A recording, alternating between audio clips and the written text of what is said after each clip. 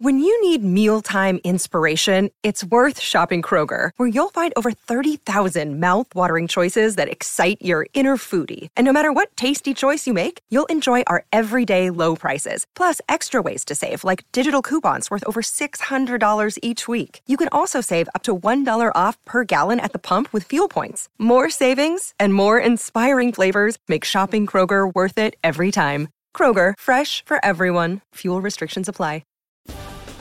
Penn State-Ohio State has an official kickoff time. The College Football Playoff Committee explains how the Lions got their number 4 ranking. Penn Live's Bob Flounders breaks down the Penn State-Minnesota matchup, and David Jones answers the question, why on earth would James Franklin want the Florida State job?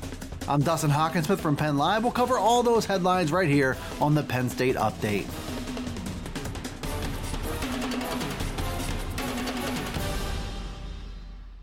Penn State is gearing up this week for a big matchup at number 13 Minnesota on Saturday, but the attention on Wednesday quickly shifted to an even bigger showdown at Ohio State on November 23rd. That game will kick off at noon Eastern Time as Fox's big noon game. That announcement came directly from Fox and all but assured Penn State has played its last night game of the season. Minnesota will be an 11 a.m. local start this Saturday. Indiana doesn't yet have a kick time on November 16th. And Rutgers could shape up to be a 3:30 start on November 30th.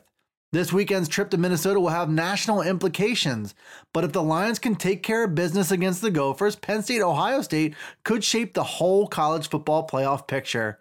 The Buckeyes were the number 1 team in the playoff committee rankings, while Penn State checked in at number 4.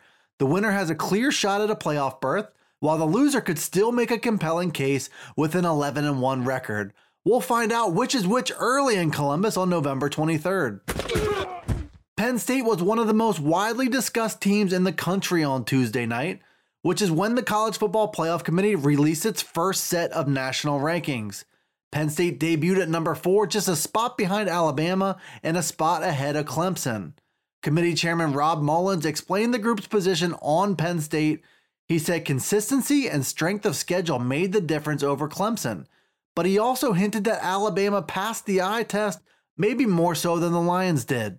The College Football Playoff Committee has generally been able to navigate troubled waters without much controversy in the past, but its criteria, as we saw on Tuesday night, can evolve and be applied in different ways. Those criteria are almost always used as tiebreakers when 2 teams are close, but as the season goes on, these teams will naturally begin to separate. That begins this weekend and could happen again November 23rd when Penn State visits Ohio State. Penn State has a big 4 weeks ahead of it, beginning with Saturday's trip to Minnesota to face the number 13 Golden Gophers. That matchup features 2 8-0 teams and kicks off at 11 a.m. local time, noon Eastern Time.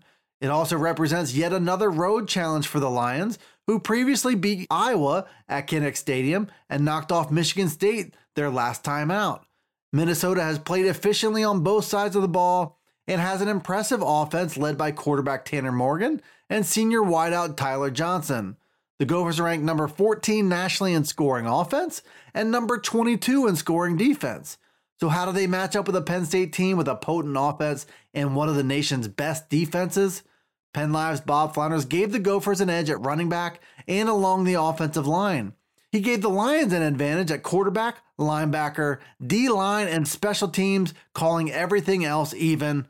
What does all that mean for the score? Penn Live staff and special guests from the Minnesota beat arrived at a consensus that Penn State is a deserving favorite. Penn State coach James Franklin was the subject of early coaching rumors this week after the Florida State job opened up. These rumors have become an annual tradition since Franklin arrived at Penn State in 2014. Odds makers and the national media remain convinced that Franklin could bolt for greener pastures at any time. Franklin briefly addressed the rumors this week and he brushed them off. He even went as far as offering Penn State reporters the phone number for Minnesota coach PJ Fleck for them to call and ask him instead. But the question also surfaced, why would Franklin even consider Florida State right now? Penn Live's David Jones addressed that question and the ins and outs of agents creating early leverage for their clients in this week's Hey Jones mailbag.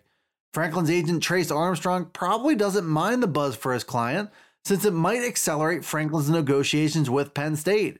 Between that outside interest and Franklin's own success on the field, it might soon be time to work out a new deal to keep Franklin in town. Nothing Franklin has said since arriving at Penn State suggests he's set on leaving, but he and his agent don't look opposed to playing the leverage game either. Thanks for tuning in to this edition of the Penn State Update Daily News Briefing. It's available right here on Penn Live, and it's on Alexa, Apple, Google, Spotify, and Stitcher. Be sure to follow, like, subscribe, and rate the podcast, and get all the latest from us here at PennLive.com/Penn State Football. You can also check us out on Twitter, Facebook, and Instagram. This is Dustin Hawkinsmith from Penn Live signing off until the next Penn State Update.